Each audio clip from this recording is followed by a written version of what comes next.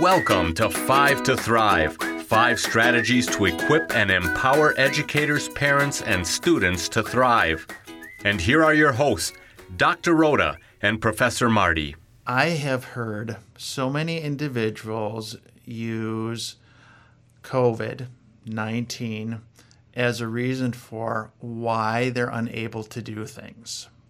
And I've also heard many colleagues say, boy, I want to make a change. I just am not able to do it.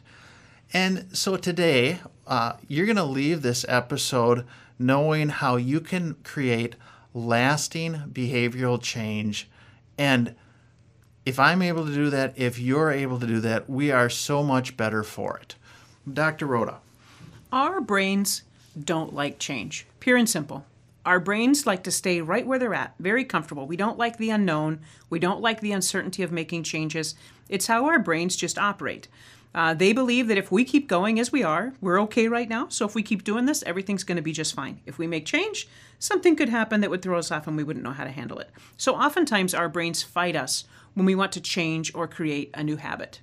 There is some very fun research that I really had fun researching this topic on how to make lasting changes in our habits and in our brains. So the information I'm sharing with you today comes from 2 different books. One is called One Small Step Can Change Your Life. It's by Dr. Robert Maurer. And this book explains the Japanese concept of Kaizen, which you make tiny little changes and adjustments over time towards your goal. And then the other book that was just fantastic is Tiny Habits by Dr. B.J. Fogg. Now, Dr. Fogg is a behavior scientist, and he has researched and worked with and coached over 40,000 people, and he's measured their progress week after week, and this is what he's learned. So I love books, right? Somebody can take all this time, all this energy, all this knowledge, and put it into a little book that I can read in a couple of hours. What a blessing. And see, what I was thinking is, okay, if I'm an audience member and I hear someone say, research is fun, and yet it is. I mean, it's so clearly evident. And those of you who know Dr. Rhoda, she loves this stuff, and I do too, to an extent. But hopefully, our audience will benefit from that love in the learning that it is shared. And yeah, you're right. Someone dedicates all this time to a book, and we reap the benefits. Yeah, very true. So here's what we have to do. Take any habit that you want to change, like any new habit that you want to go into, and make it ridiculously easy to do. Like really small, really easy. For instance, if you want to begin reading more, like if that's your goal, I would like to read more, break it down. Commit to read a single paragraph a day. Or maybe even one sentence. I'm going to read one sentence a day. Or make it as easy as I'm just going to open a book. I'm going to start out by opening a book every day. But here's a key point. You have to take that tiny habit or small step and link it to another action that you already do every day. You don't want to have to set reminders on your phone or put up sticky notes. You need to link it to something that is already a habit, something that you're already doing. So for example, let's say you want to start reading your Bible on a daily basis. Okay, you want to read your Bible in the morning. And you say, I'm going to read one passage a day. And I'm going to link it to drinking my coffee. So I'm going to pour my cup of coffee. I'm going to take my first wonderful sip of coffee, and then I'm going to read one Bible passage. And then here's the third step. Once you've completed it, you have to celebrate. You want to link feel-good hormones to the action that you just did. So tell yourself that you're proud of yourself, or lift your hands up in the air and say, yay me, or say, thanks God, or whatever makes you feel good. So here's the 3 steps. Make it a tiny, tiny change, link it to something you're already doing, and celebrate. So I really love hearing this information because I love coffee. So I am thinking there are going to be so many lasting behavioral changes that will happen. So if you go past my office because I drink coffee too much and you see me continually celebrating, this is really good stuff. I actually may be able to have some significant lasting changes just tying it to coffee. It's amazing. So Dr. Fogg did a fun thing. He committed to doing 2 push-ups every time he finished going to the bathroom. Okay, all right. So then eventually, when 2 became really easy, here's what happens.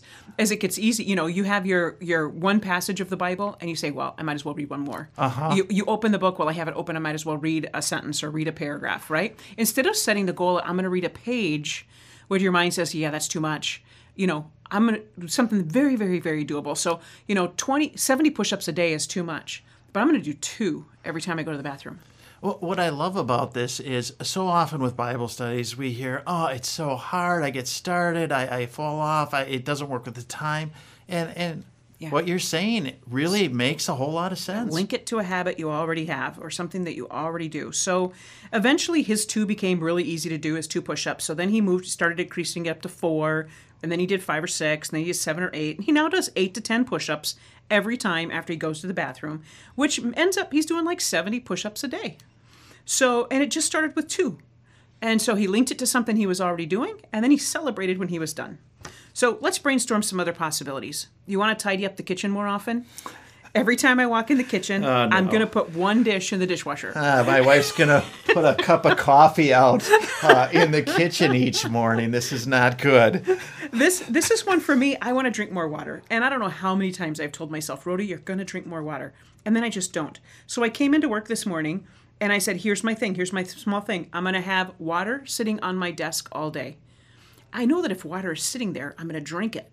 I'm going to take a sip when I get up, And so I don't have to say, okay, I'm going to drink a gallon of water a day. I'm just going to have water sitting on my desk all day, every day. And then that'll increase my water intake. There is so much wisdom there.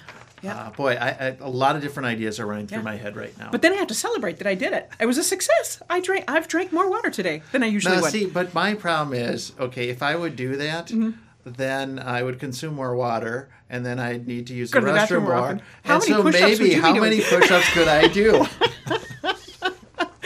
I'm sitting there thinking to myself, this is where my brain went, he doesn't do those in the bathroom, does he? Anyway, this is a funny one. All of us know how to floss our teeth, right? We know how to do it. We know the benefits of it. But how many people say, gosh, I just wish I could get in the habit of flossing. I have a hard time being in the habit of flossing. Here's what you do. Floss 1 tooth. Finish brushing your teeth, and you're going to have that goal of flossing 1 tooth. And when you finish, celebrate. And then you can you accomplished it, 1 tooth, and then eventually you're going to floss 2 teeth and 3 teeth. You want to begin walking or running? Say, I'm going to stand on the treadmill every day. I'm just going to get on the treadmill. And then once you're there, okay, I'm going to walk for a minute. And then after a while, that's pretty easy. Okay, I'm going to walk for 5 minutes. Okay, that's pretty easy. So just make it tiny, tiny, tiny. You want to start running? I'm going to set my shoes out every morning. I'm going to set out my running clothes every morning. Instead of trying to meditate, setting a goal of, I need to meditate, I'm going to meditate for a half hour every day, or I'm going to meditate for an hour every day, or your brain says, nope, that's too much. You can't do that. Instead, say, I'm going to take 3 deep breaths every time I get into my car. Okay, so very small. Link it to something you're already doing, and then celebrate. Now, high achievers oftentimes feel that we need to be perfect, and this is hard for us. We look at the deficits, not the progress. We analyze what we want to do, and we can't do it perfectly, and we get frustrated. And here you are celebrating small change in the direction you want to go, and when you do it this way, your brain won't ambush you. So again, make it as tiny as you can. Anchor it to something that's already a habit that you're already doing. It always comes after you do something else. And then when you're done, celebrate, declare a victory. So, making your bed every morning. I'm going to start by just pulling up the sheet, or whatever it might be. So you link an emotion to your action, and it starts to rewire your brain. You do a behavior, and you feel successful. Reading, flossing, things adjust in your brain, and all of a sudden it just starts becoming automatic. It doesn't take that much effort anymore. And your brain becomes more comfortable with the change because it doesn't feel drastic. It doesn't feel threatened. So some people struggle with the celebrating, Dr. Fogg found out. So if you're not a celebrator and that doesn't feel authentic or sincere for you and you're having a hard time with it, he's had some success with folks if they can link the new habit to a deep purpose, like something that they really value. And then each time they do it, they say, okay, I am living out my values in doing this. And so, it turns out that when it comes to change, tiny is mighty. Our goal in 5 to Thrive is to equip and support educators and parents as they help each child develop to his or her full God-given potential. So here are 5 essential takeaways from today's episode, creating lasting behavioral change. Number 1, we need to admit brains are not wired to embrace change. Number 2, really, really practical. How do we make lasting change? Number 2, start with making a tiny change. Takeaway number 3 is link it to something you already do. For me, coffee. And number 4, take time to celebrate. And number 5, Dr. Rhoda and I talked about this, really challenge yourself on one thing. And we are super excited to hear the results of how you're approaching this and one behavioral change that you over time find really to be a lasting change. Thanks for taking the time to learn with us. Let us know how you're doing. If you have questions, challenges, or successes you want to share, please let us know through the comment section of our website. May your week be blessed.